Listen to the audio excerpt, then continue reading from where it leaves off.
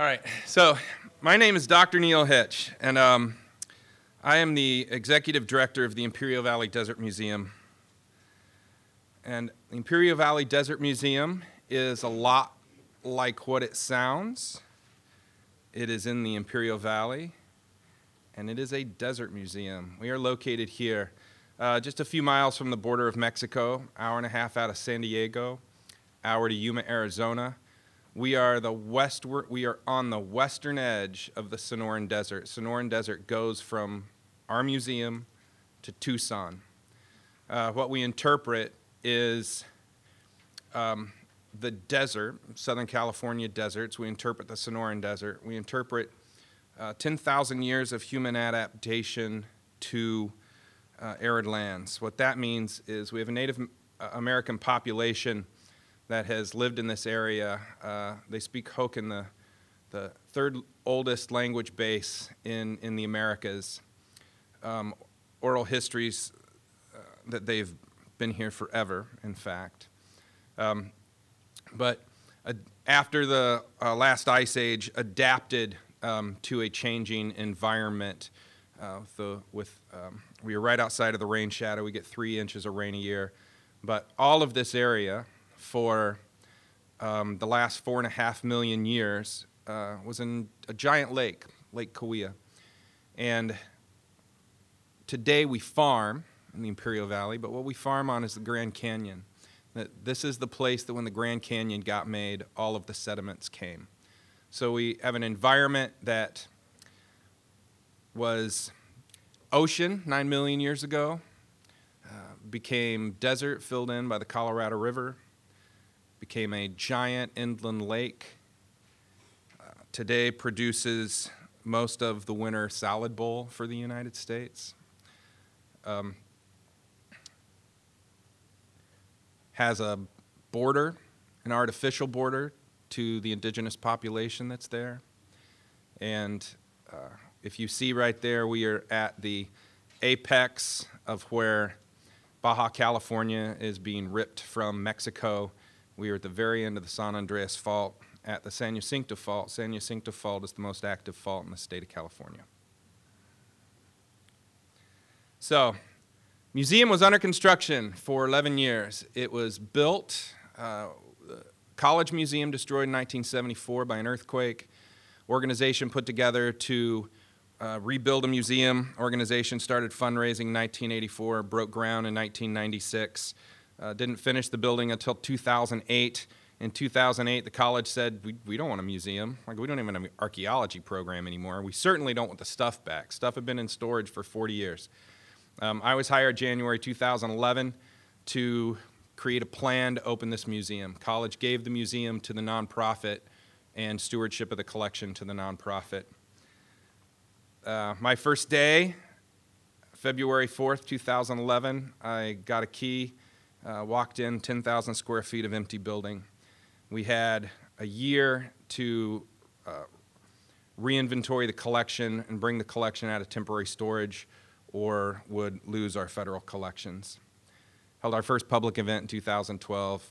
I say we opened in 2012, but we really developed, designed, funded a permanent exhibit which opened in 2015, and the museum as it exists is really from August 2015. I'm just going to share this because this is funny. This is an opinion paper that came in. Museum was under construction for so long. It was known as a museum that never opened. It was unclosed. And here, this is what the paper gave me on my first month in. We think it will not take much more for this project to go from being the area's ugly stepchild to officially becoming a public boondoggle. It is a desert and museum. It's, in fact, an amazing landscape. We are here at the bottom of the Laguna Mountains at the beginning of the rain shadow, stretching out into the Yuha Desert. We have 60 miles between here and Yuma, which is all borderlands, all desert borderlands. It's an amazingly beautiful place to be, to see. It has a collection of intaglias, which are desert-sized art. It is the largest collection of desert-sized art anywhere in the world outside of Nazca, Peru. We brought on a good staff, very small staff. We developed a very dynamic and extensive hiking program. That's my family hiking. We installed a dynamic, hands-on, exploratory exhibit, exceeding the expectations of what you would expect for the area. Hired a professional company out of San Francisco.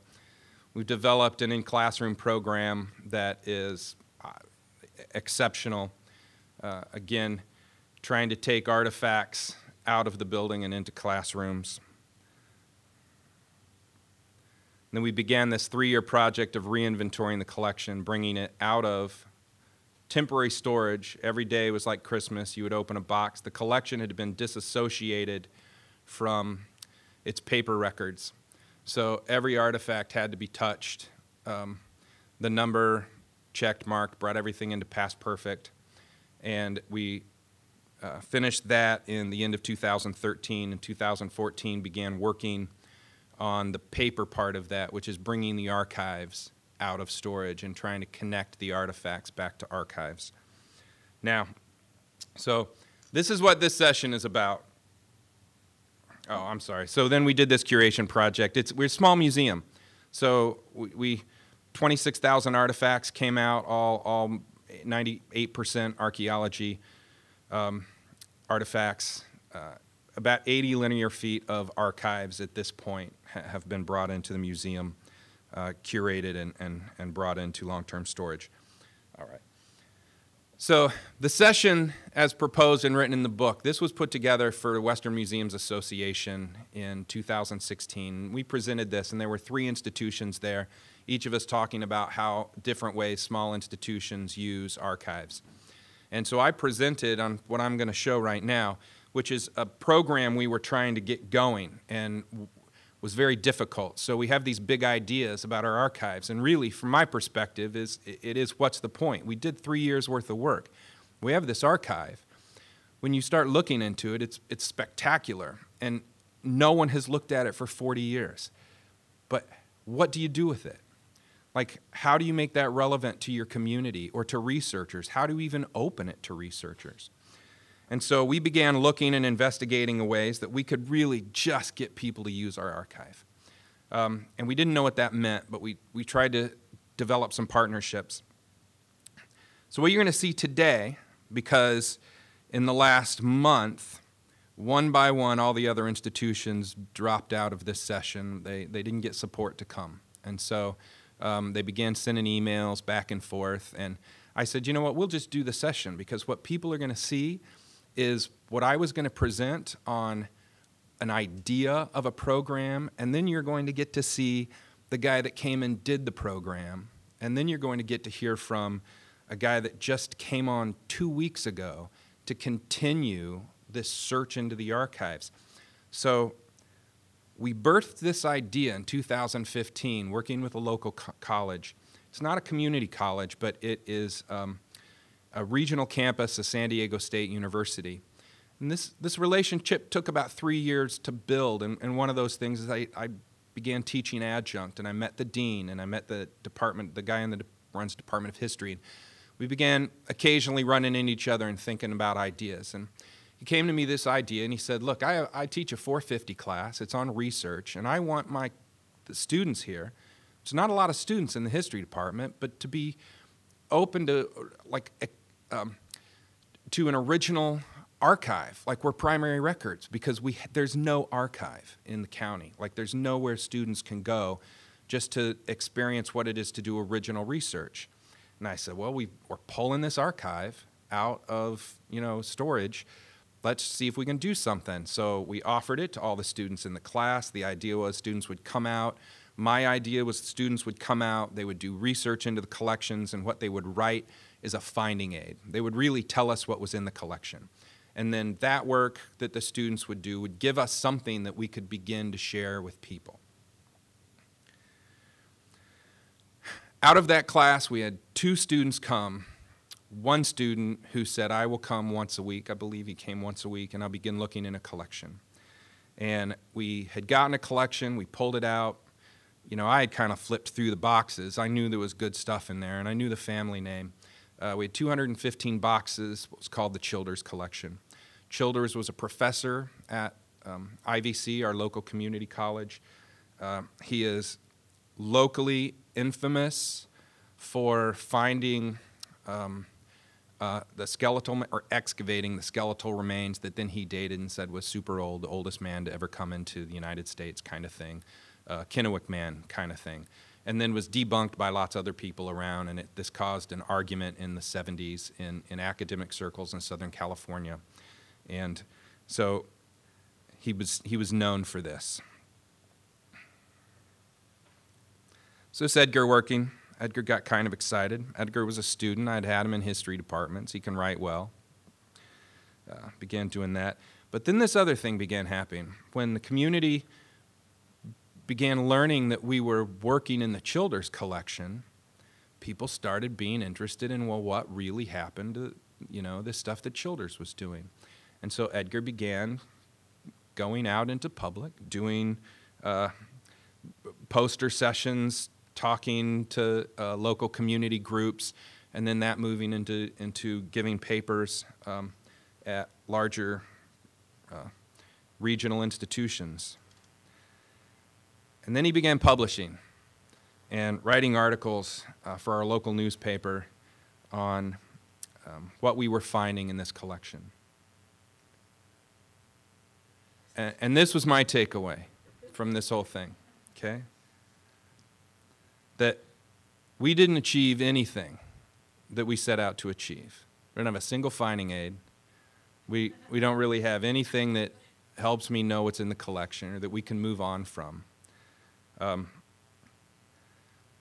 Except 2 months ago, we received a $15,000 donation on behalf of Edgar's work from people that really wanted us to continue working with students in the museum and had seen him present papers.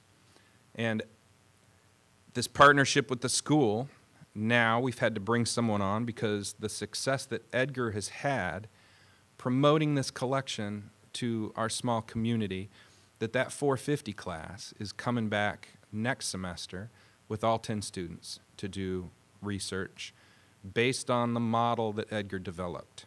And so what we've done is we've brought on another staff person in a temporary capacity to kind of figure out how that's going to work and figure out how we can get more access and get this stuff out so we can take what happened with one student, try and do that with 10 students. And this is the takeaway. My goal was to try and get this archival collection out because it had been in storage for 40 years. But what happened is the public relations of just having young people in the community being excited about original research and local history just changed everything for us. So that the takeaway here is doing anything works, right? Doing anything is better than doing nothing or waiting. And now we get to hear from Edgar.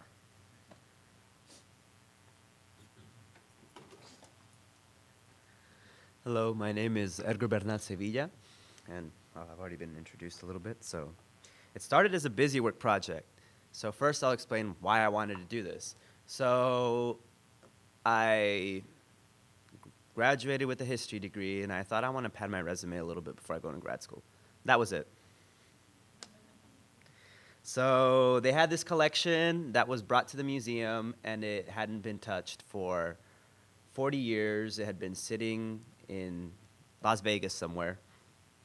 And there's over 2,000 lithics, which are stone tools, and 600 plus documents, including photos, including all kinds of papers relating notes, field notes, things like that.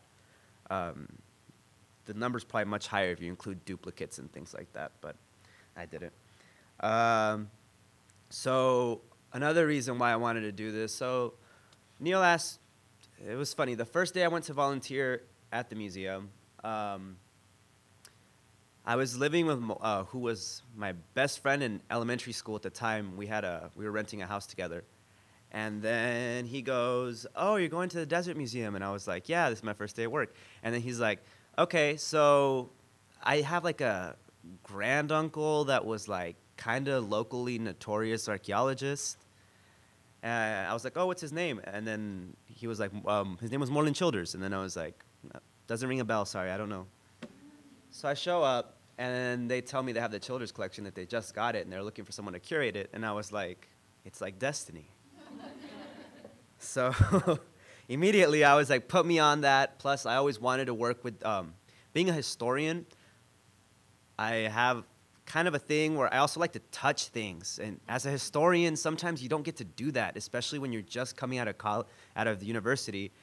So I just wanted to go and be touching artifacts and be holding the things that I'm writing about, because I don't feel engaged if I'm just writing what someone else wrote about what someone else wrote about what someone else wrote about what someone else touched. So I started working, and behind me are all the original boxes that held all these documents. All of this was boxed in the mid-'80s. And so here I am pulling out very dusty things. I can't count how much dust there was in those boxes. But then slowly I started getting moved to other projects. So at first I was like, oh, okay, cool. It's time like to mess with other stuff. I'm still touching things. I'm happy. So here I am putting together pottery like a jigsaw puzzle, which is really, really fun. And then I start getting pulled aside to do education stuff. And at first, I was just, like, let me get back to my work. Why are you making me go out with kids? It turned, that was actually, that's my favorite part of my job now. But at the time, so this is basically to show that the museum starts to have other priorities.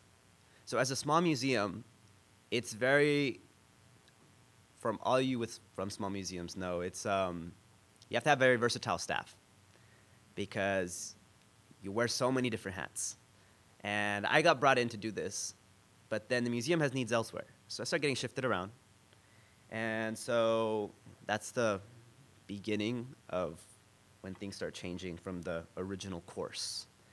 And so in the PR campaign on this collection started intensifying. I get Imperial Valley Press papers, first written by Neil, then later written by me. I get published on a local magazine. I get a radio interview, which I did not know the camera crew was coming until 20 minutes before. And chances were that I was dressed like an absolute slob, which I do like once a week, and it was just that day. So so the PR started intensifying, then I started to go out doing presentations, and this one was at one held at the museum, the ANZA conference, which is a bunch of historians and history buffs get together, and they want to talk about the Spanish colonization, ANZA's trail through New Spain, California. It actually went through the valley, so that's why we were able to host it. I started doing presentations so shortly after all of this PR is getting out, we get a call from the Anza Borrego Desert State Park, who's like, hey, you guys have a Childers collection. We have a Childers collection too, and we just got it. What's in your stuff? And then we're like, well, what's in your stuff? And so it turns out that they had all of his, because Childers is an interesting guy. First, he was a pot hunter, so a looter, basically. Reformed himself, realized that was wrong, became interested in the academic aspect, then became a paleontologist, and he actually has like things named after him because he discovered all kinds of fossils in the desert. And then he became an archaeologist, a more legitimate archaeologist. And so it turns out they have all his paleontological collection, which I was wondering where that was because I couldn't find it in my collection. And so then we started working together, both institutions, and we started presenting together, where they would present the early parts of his life and I would present the later parts of his life. So also Anza-Borrego State Park is a very big institution compared to us. So it's been a really wonderful partnership, and there's going to be a lot more good things coming from that. And that was not made possible, but it was definitely a catalyst that this Childers connection was made from all the PR stuff. Then, so then I have to start talking about it in a little bit more formal events. So this is, we had a wine tasting event where I just basically drank wine and went around talking about the collection. I was, just having a good time. And then later they tell me that I got a $15,000 contribution because of that. So definitely nothing to whine about, right? And so the museum, those are all the things that kind of the museum got from my work, even though it isn't finished yet. And I don't really have plans to finish it anytime soon. But what did I get out of it? It's and not only what did I get out of it, but what did the institution get out of it in a less concrete way? So because of all this reading about Childers and archaeological research, I said, I want to go out and look at these sites. I want to go out, and he's writing geological papers too. I want to go check out these geological formations. So I'm going out into the desert, and I start to get a real passion. I mean, this is where I grew up, born and raised, but I never really cared about the desert. So reading about all this stuff, I start getting a real passion. And so I'm always out in the desert as long as it's less than 105 degrees. And so I also start getting into desert plants while I'm out there. So I start doing a lot of plant work, actually, and harvesting. And so my hikes, too, is people see someone get excited about this stuff. Then my friends are like, hey, those hikes look cool. We see all those pictures you're putting on social media. I want to go, too. So I take my friends. I take my family. They take their friends. They take their family. And all of a sudden, you have a much more engaged community that is much more likely to support things to protect the desert. And so I've already seen that ripple effect expanding. I've already seen a friend of a friend take a friend that was connected to me, because of the connections that I made, taking people out into the desert. So also, I realized I just like the outdoors in general. So even when I'm not in the desert, now I'm kayaking or posing on a waterfall or whatever in upstate New York. So also reading about all of these, so a lot of the controversy with the skeleton that was dated had to do with stone tools as well. So then I start getting into stone tools, and here I am flint knapping at the museum. So what the museum didn't get was a finished Childers collection. I went through almost every single document, and the finding aid that Neil wants exists. I just haven't turned it in yet. There's about 3 or 4 more documents that I have to go through that I've just never gotten around to from all my other work at the museum before I have a completely finished archives. However, that does not include anything that's not paper. So anything that's not paper, I have not gotten to, and I probably won't, ever. I'm too busy doing other things in the museum. And so what the museum got was, and not to toot my own horn, but an infectiously passionate educator and engaging storyteller. So the museum also got an extension of its social reach. It was reaching, due to this project, it was reaching people it would not have reached before. My friends, for example, people my age in my area aren't really that interested, or weren't really that interested in hiking before. So while I'm not the only person, like this is a growing trend around the United States, them seeing me and them seeing the people I take out has made it so that more young people are engaged with the desert. And desert engagement is extremely critical to us as an institution and critical to the survival of the desert as just a place you can go that's not being abused. So we also got new partnerships with useful institutions like Anza Borrego State Park. Most of the Childers documents were curated, so that's mostly done. And I've actually had several times where someone calls me and asks me for something, and I can flip it out from the Childers collection and be like, this is the document you want. So the archives is already in use. It's, I mean, that happens like once every 2 months.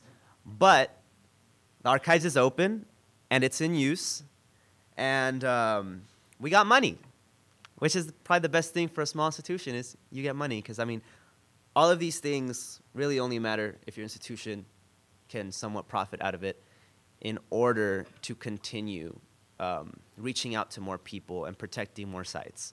And so I think one of those lists is a little bit longer than the other one.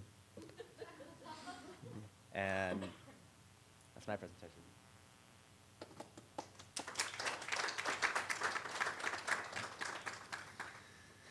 We didn't go over what each of us were going to talk about before this, so that's the first time I'd seen Edgar present.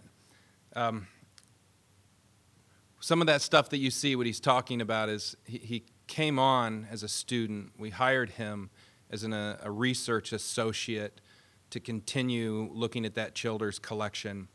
We'd gotten a small grant to look at the Childers collection, so he worked off of that. But at that time, he integrated himself into the culture of our museum and became a staff person, like somebody that you could count on to do things. And so, like everyone does, we're a small institution and everybody works field trips. So Edgar began kind of doing that. But then with the hiking thing, he's got exceptional at taking kids. We do a small hike around the museum, but getting kids outside and showing them in plants and their plant use by indigenous people. So I think part of this, coming into the history, seeing something firsthand, getting excited about it, and then beginning to tell others about it was significant to me. So as we've continued these conversations with San Diego State University, and the university being very aware of how visible Edgar has been in the community, one of their new history students, that we began talking about what's next. And so sometime this summer, we put out kind of a job description, kind of. Got some interest from people.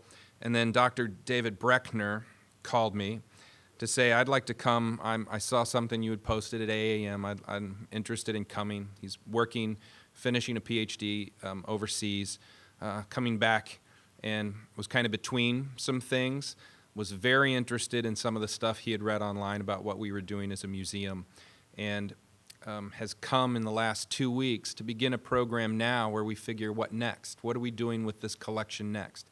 How do we get the collection in front of people? How do we begin organizing things so the next time we have this History 450 class come to the museum, there's kind of more focus rather than just walking into a room and showing a kid 215 boxes no one's ever looked in before.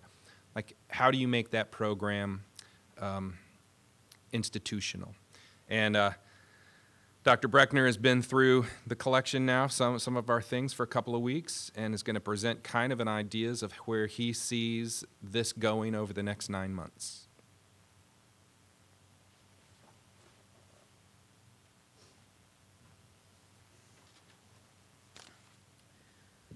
All right, excellent. Well, as Neil said, I'm fairly new to the museum here, but it's been a great welcoming experience so far.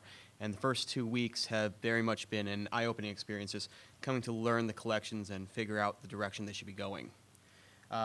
My background is actually in archaeology and material culture, so as Edgar said, much like Edgar, I have an obsession with getting my hands into the collections there and actually just experiencing the materials and coming to understand the personal relationship that you can have with them, connecting to the past. And that's the approach I like to apply and am seeking to apply with these collections moving forward in a public forum. Speaking today, I'm going to be talking about the public use, bringing the back room to the front room, essentially. Now, there are three goals I have moving forward here. First and foremost, it is to assess and attend to the collections. My role is going to be, my official title, I think, is Curator of Collections. So the curation and just care for these on a day-to-day basis is absolutely a must. But moving beyond that, it's what do we do with these? What is the purpose of keeping these collections? Why are we as an institution holding on to them? So beyond that, and these are just a few of them right there, actually. Beyond that, it's actually going to be to just get the materials out. Now, we have a variety of materials. Some of them have been attested to already. We have lithics, ceramics, photographs and paper records. We have recordings of oral histories and videos. We also have fossils and reference collections for the local geology, because we're not just about the people in the environment, but the environment itself. And coming to figure out how to present all these in a coherent message and one that's dynamic and engaging to the public is certainly a challenge, but the first step, just getting them out there. This is stuff that has not been seen before. It's always been kept in the back. So anything you bring forward is going to be new and exciting and dynamic. That's one of the display cases. And then finally, in that fulfillment, in moving it outside the collections, diversify, innovate, and review. And it's a continual process. And when you get to the end of it, you start right back over. And hopefully today I'll be discussing a few of the techniques, some of the ideas we have going forward that are going to be doing this, pushing it beyond just simple display. And with the review, the big question here, the big talking point is not just if it's not working, change it up, but if it's not working, figure out why it is not working. Why is it not, why isn't our a display, an exhibit, an artifact not resonating with the public? What can that tell us about emerging trends, the underlying reasons and motivations? It's not just how do I fix this, but how do I see this as a trend moving forward? So it's continually self-reflecting as well. And this is one of the future project goals which we'll be discussing. All right, so now attending and assessing the collection. Day-to-day, of course, it's collections resource management, environmental monitoring, pest control, and, of course, just caring for the collections, making sure they're as they are. But beyond that, it's also looking at them and getting them ready for consumption. And that's part of what I've been doing here. Bring these collections forward. I've come to see that some of them have not really been touched or studied or just kept in storage since they were first brought over during one of these earlier efforts when we first opened the museum. So there are a number, even though we did assess and associate, there are still several paper records that have not been associated with one another. So in addition to just pulling the collections, it's a bit of re-recording, taking accurate photographs for some of the digital past perfect database, getting accurate measurements, ensuring consistency across different entries. Munsell color charts for fabrics, and actually using that to drive new research to determine what sort of fabric, what qualifies a fabric from the region here, which is a research question that has not yet been addressed. So as we pull these collections, new questions, new ideas arise for future research and current research. And these are all things that can be presented and used to engage the community, showing the locality of what we have. And beyond that, it's just getting the collections out there. Among the other things we have a variety of comparative materials which don't exactly fit within the purview of what we would typically have on permanent display. And these are just 3 objects that were pulled this past week and are going into our next exhibit next week. With respect to these collections, to getting them out there, we have this lofty goal at the moment of 1 new exhibit a week. And it doesn't have to be perfect, but it does need to get out there. You're presenting new ideas, new materials, things that people have not seen before. And by doing this, you're going to draw people in. And even if it's not perfect by your standard, it is still something that has not been seen. You are contributing new information. And by pulling these out, they're also getting a review by museum standards. This is when they are being assessed and reprovenanced in some cases. Several of these had not been previously attributed to outside cultures, or had been recognized as being outside our region, but not identified to where. And by studying these, by recognizing this is just something cool, I think people might might interact with it. That gave us the excuse to start really reviewing these collections on a case-by-case basis, thematically. So getting them out. There are a number of different ways we're thinking about doing this. The first one is what I'm calling the project box. We have a display case here, which is going to be the main focus for several of these revolving exhibits, these weekly exhibits. And some people will just see the display option there. And that's absolutely perfectly fine. We are going to be putting artifacts in there. For the first week, next week, we're going to be putting 6 artifacts as part of a non-local indigenous culture exhibit, so displaying all these comparative materials. But there's a lot of space. Half that space is the display. The other half is the box itself. So the box is part of the exhibit. And we're planning to fully utilize every aspect of this to make it a more dynamic thing. Rather than just presenting, we're going to be engaging. So we have several, over the course of the research and analysis and preparation of these collection materials, we're going to be presenting some of that alongside the artifacts inside the display case, but other information which you won't see in the display will appear on the display, on the box.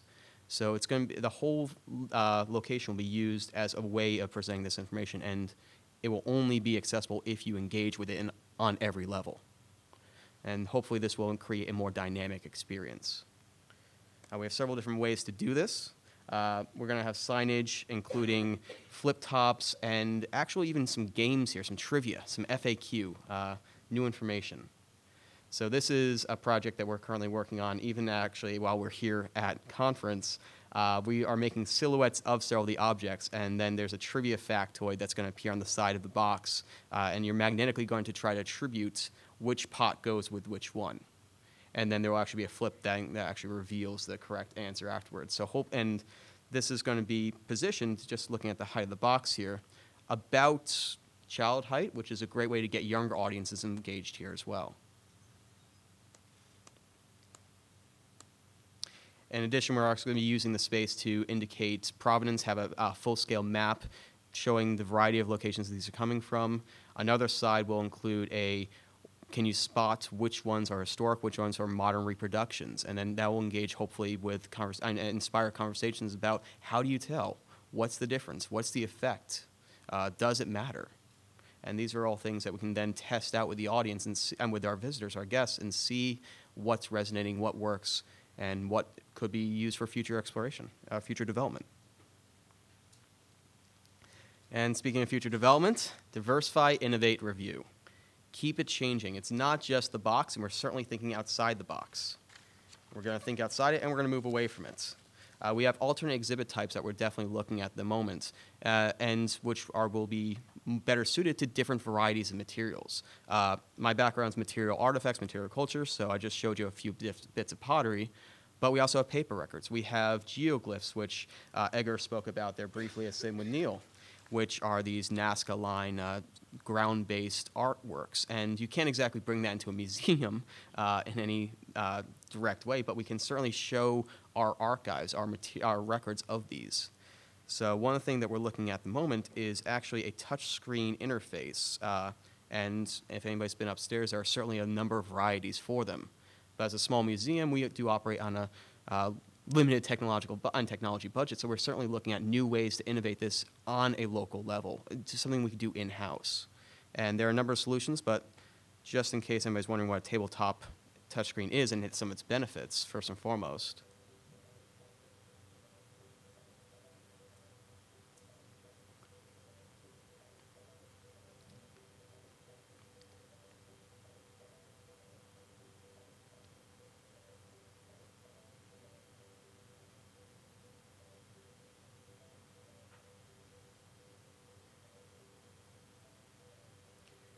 And the benefit to this sort of engagement is it allows the user, the visitor, to actually drive their own method of, their own way of interacting and choosing, self-selecting how they're going to go through the exhibit. So we're looking at developing something similar to this that we can use in-house, but on a slightly cheaper solution. And with that, there are several solutions. On the one that we are currently experimenting with, and this is one of our longer-term exhibition projects, is using simple projectors, desktop PCs, and even just a secondhand found from a rubbish bin Kinect from an Xbox. And together, those three things will actually allow you to create your own touchscreen tabletop. So we have the box right here. If we even just remove the top section to it, we can then use this as a platform. And we are in-house writing our own code, developing a public interfaced, localized inner site, which will then document and can be readily adjusted and modified to present any of our information. Any of our storage collections can be consumed by the public, and in response to how they're using it and what sections of it are being more populated, we can adjust this and modify it in response to that. So we are certainly experimenting a few things here. This is the very quick beta that we've come up with so far, which is certainly still in need of adjustments. So we have two main sections currently ready. First one offers a video complement option. That's our archivist right there, and fully functioning right now. You can click on that, get an audio.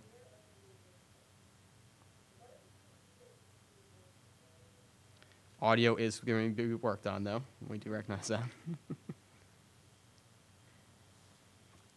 But more importantly, we allow people to process and view the information as they see fit. So right now we have two locations that have been scanned and presented into this. So you can actually have an interactive map, the zonal control, show where the artifacts are from 1 bit, and then this should actually be scrolling back and forth, but will actually allow you to see the locality of the spot right here.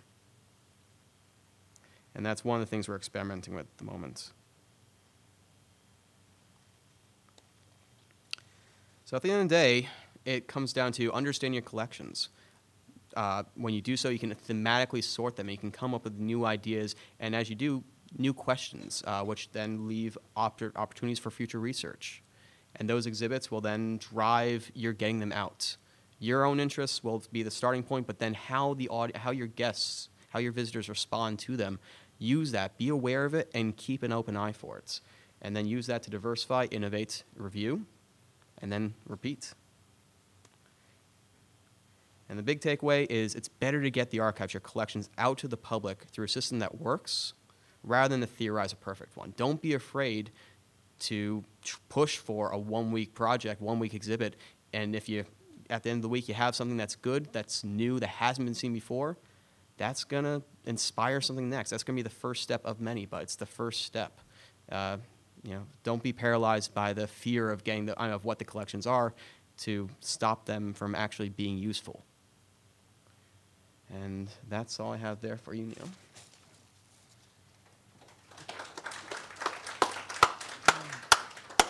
So, in David's presentation, you're missing this one big slide, which is, so when David came 2 weeks ago, we have this idea. We fundraised and designed a professional exhibit, and we have $1.2 million.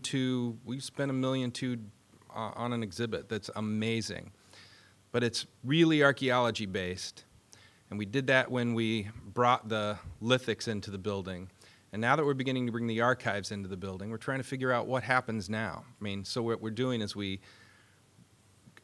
got 2 old cases from another museum, we're repurposing them, and what I've said is stuff's coming into the building as it gets curated, or I want it out. I want people to see it. I want there to be constantly turning over things. So this community sees that we are bringing this archive in and that there's going to be a purpose to it. And so when David came 2 weeks ago, we also brought in a visiting archivist for 4 weeks, and we are digitizing 5,000 aerial photographs in an archives collection that we have of these desert geoglyphs. This is the Harry Casey collection. Harry Casey has been is a farmer, but was a pilot and has been shooting pictures of the geoglyphs, over 300 of them, since the 1960s. So he's got documentation of every few years of these sites. It's an amazing collection that exists nowhere else. And so this, again, is a project of just saying, how do you begin to get that out? And we, for 2 years, I've tried to fund a tabletop, $15,000, looking for various grants, and then we'd have to load it. And David looked at this and said, I think there's a program we can get on the internet that we can do this. And so what we're experimenting with now is just putting that stuff on the wall. We're going to digitize this stuff. We're going to make our own. We're playing with this to see if it works. Make our own touchscreen and let people look at these digitized images. And we're going to do them big enough that you're not looking at that small print that we have, or in case some of them slides, and you can scroll through as many as you want. And again, this is just an attempt to get these archives out of their boxes and just so people can see them, someone can see them. Well, that is what we have today. We still have several minutes, and what we thought we would do, because, again, we weren't sure who would come, we're interested in hearing from other small, but institutions of what you're thinking about. Like, what is possible? Like, what are the problems associated with these? I have a soapbox, and my soapbox is, if your collections are in storage and no one sees them, you need to start questioning why you're a museum. That there is not enough money to store everything. And what we're working on is just trying to be not just relevant. I came to an institution that, when the institution failed, they boxed everything up, and it's been in temporary adverse storage for 40 years. How do you work in your community to ensure that that never happens again? That was kind of the message that I came here with. And to me, that is, people gotta see it. That you gotta figure out how you can get it in front of people. All right. Questions, or somebody want to talk? You have a question? Yeah, I've got a question. I was in the Marine Corps and flew out of Yuma for several years. Yes. And one of our things is that we took old maps and we did reconnaissance over the area to see what had changed. Do you have anything on all of the old patent training area? So the question is, Yuma Proving Grounds is a very large Marine base, correct? It's No, Marine. Proving Grounds is Army. Marine Base is the airfield. All right, and so we have a long history of military working in the community, being in the desert, and in fact, Patton's Army trained in the Imperial Valley in our deserts before they went to North Africa. And so you can go to some of these sites. There are sites that you can go to, the tank track sites, where tanks ran across the desert for 100 miles, and everywhere they left tracks, those tracks are going to be there forever, because it's the same process that was used in creating the geoglyphs. So we have a museum called the Pioneer Museum in our community that is the Imperial County Historical Society. And they hold lots of collections of things like that. And that when we started working with funders in the community, we made a very specific choice to focus on prehistory and not try and reproduce their collections or try and reproduce what they had or kind of get in their way. And when I came, and these are farmers, and a guy was at a meeting, a guy got me in a corner and said, "Don't go after my money." So that was also my first introduction. So I guess part of the point is those that some of all the patent training areas and all of that somebody is keeping track of that.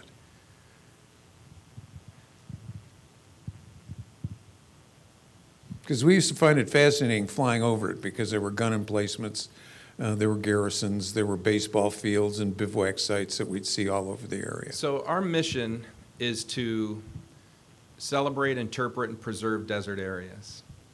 And we are halfway through even knowing what we have.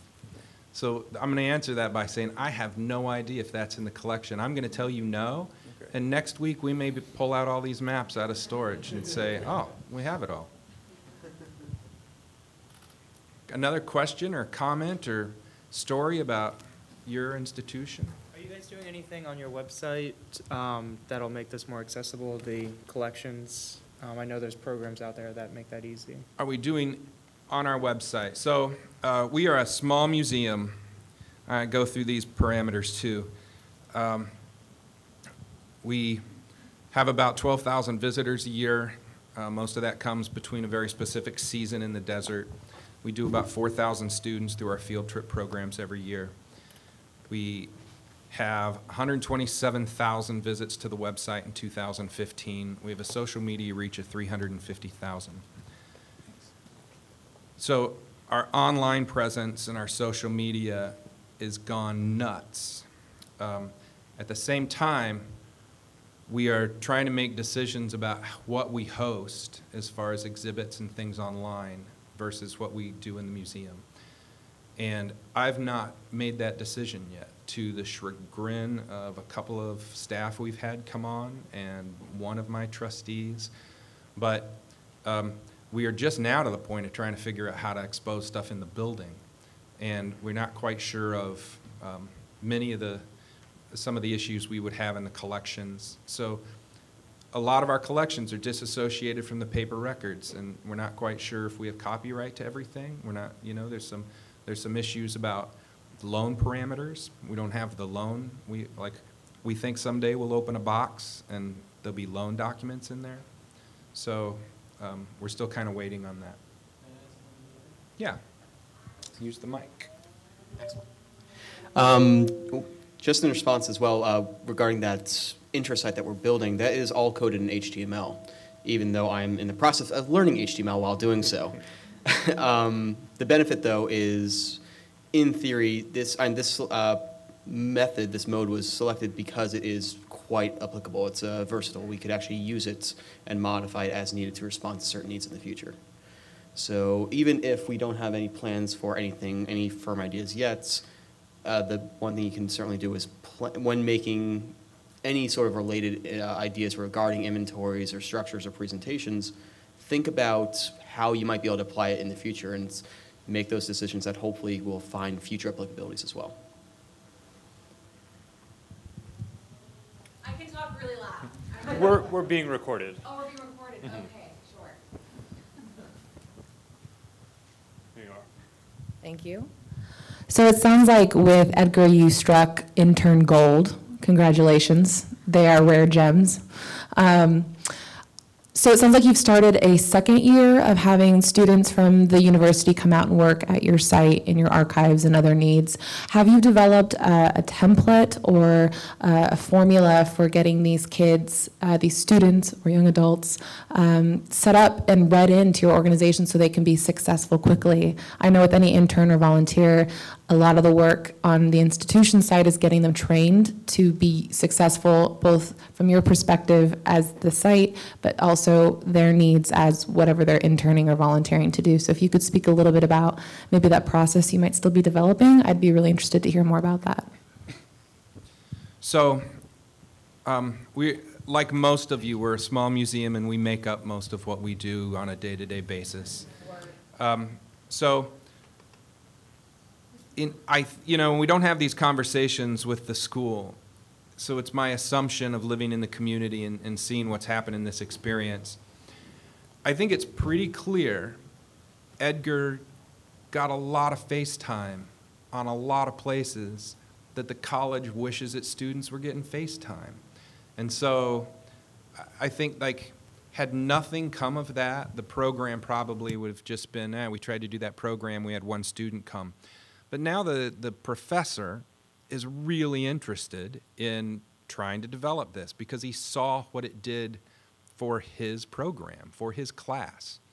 So Dr. Bregner's been here 2 weeks.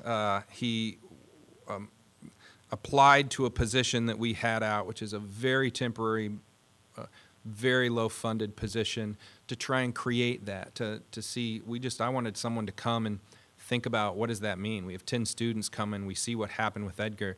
Can that be reproduced? If it can be reproduced, can it be reproduced one time or 10 times?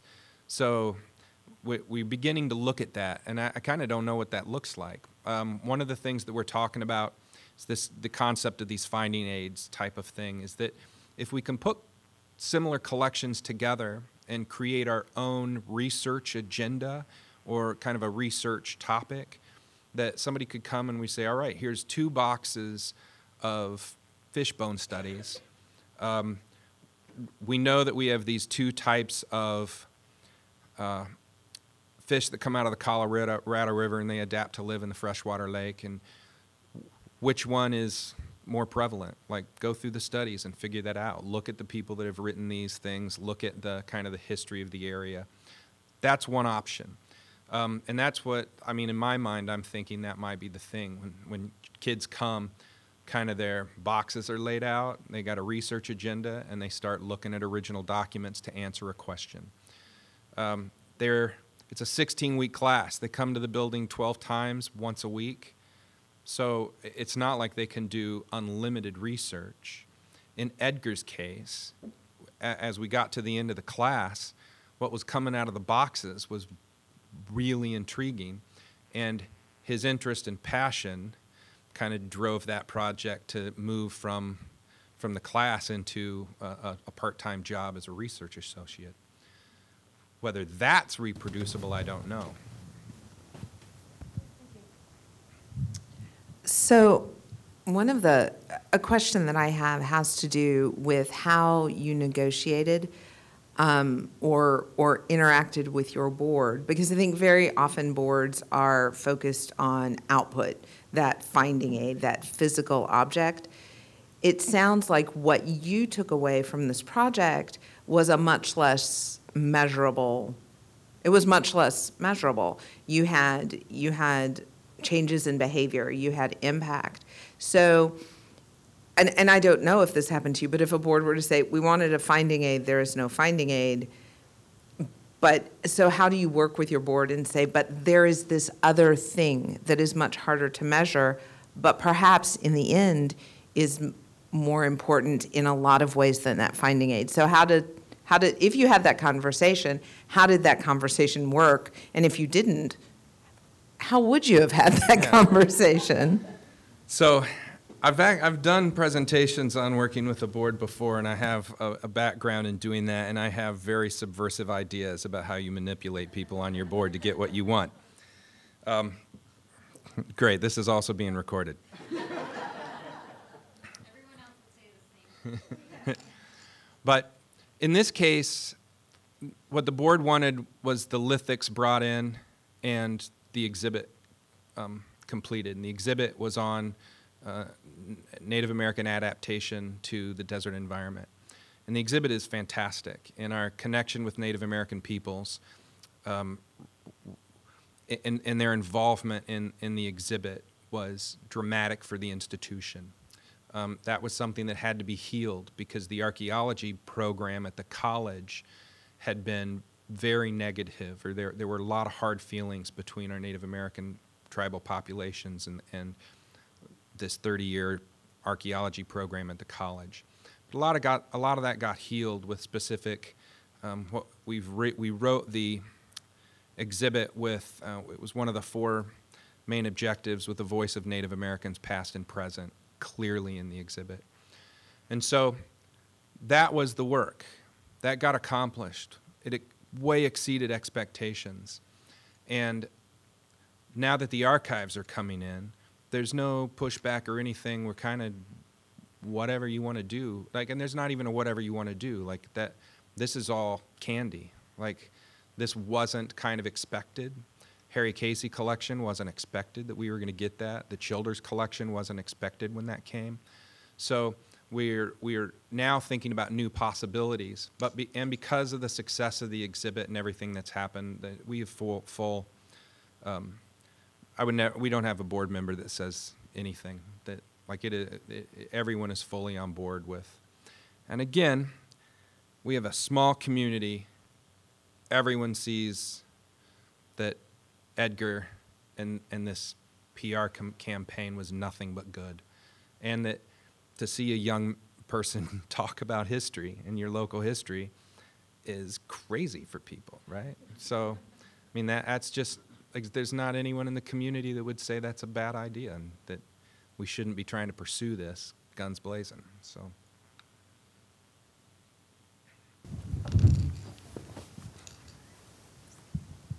Hi, so you mentioned that you decided to bring on an archivist, a trained archivist, for a 4-week time period.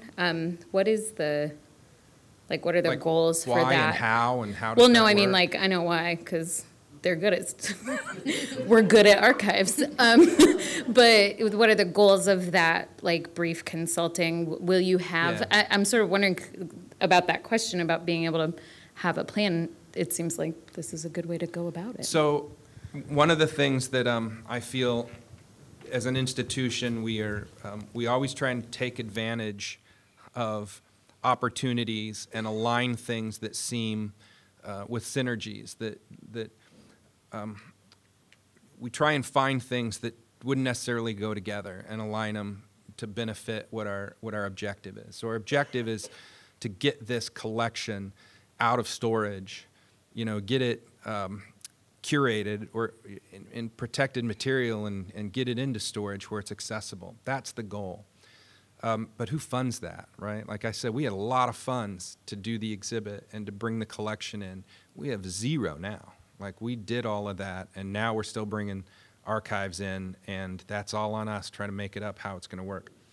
And so we had Ann Morgan, who you saw the picture of, she was on here, was a visiting curator when we did that triage of the collection. So she was on a 9-month contract on a grant we had received when we were bringing all the lithic collections in and doing that. And what she did is in the meantime, she made a good connection with Harry Casey and edited Harry Casey's book and has got a publishing contract to publish this life's work of Harry Casey. And so what she did is it served her to come back at this period and scan that collection so that Harry and her can publish this book. And so what we did is took advantage of knowing she was coming, kind of put her off for about 6 months trying to get someone here, which wound up being David, so that there would be this connection between these projects and so that work that I think could call her a visiting researcher, but we could really bring that in as something more in the archives. I think we're out of time. Is that about what we're doing, or do we go to 3:15? Oh, well, my God. Yeah. So we do have other questions. I mean, we can just end and I can come up and talk to us if you want. I don't want to keep everyone. This is a hard room to be in because, like, you get up and leave. It's like you're getting up and leaving in front of everyone. But we certainly don't mean to keep you here. But are there other questions or, again, comments or things that somebody is doing at their own institution that may be aligned with kind of these ideas or no? I will tell you this. This is what's unusual. We've had a lot of success at bringing people in, a lot of success at working with young people because we are in a really unusual location. And it's an attractive place. We are the second hottest place to live in the United States. 127 degrees outside in Ocotillo in August. We've been running about 114 last week when we came. At the same time, we have some of the most amazing landscapes ever. And our hiking destinations on the federal land we have are just exquisite. So we've been able to attract people to come do work, but it's a really fun place to come do work. And so I don't know, it's like a big party.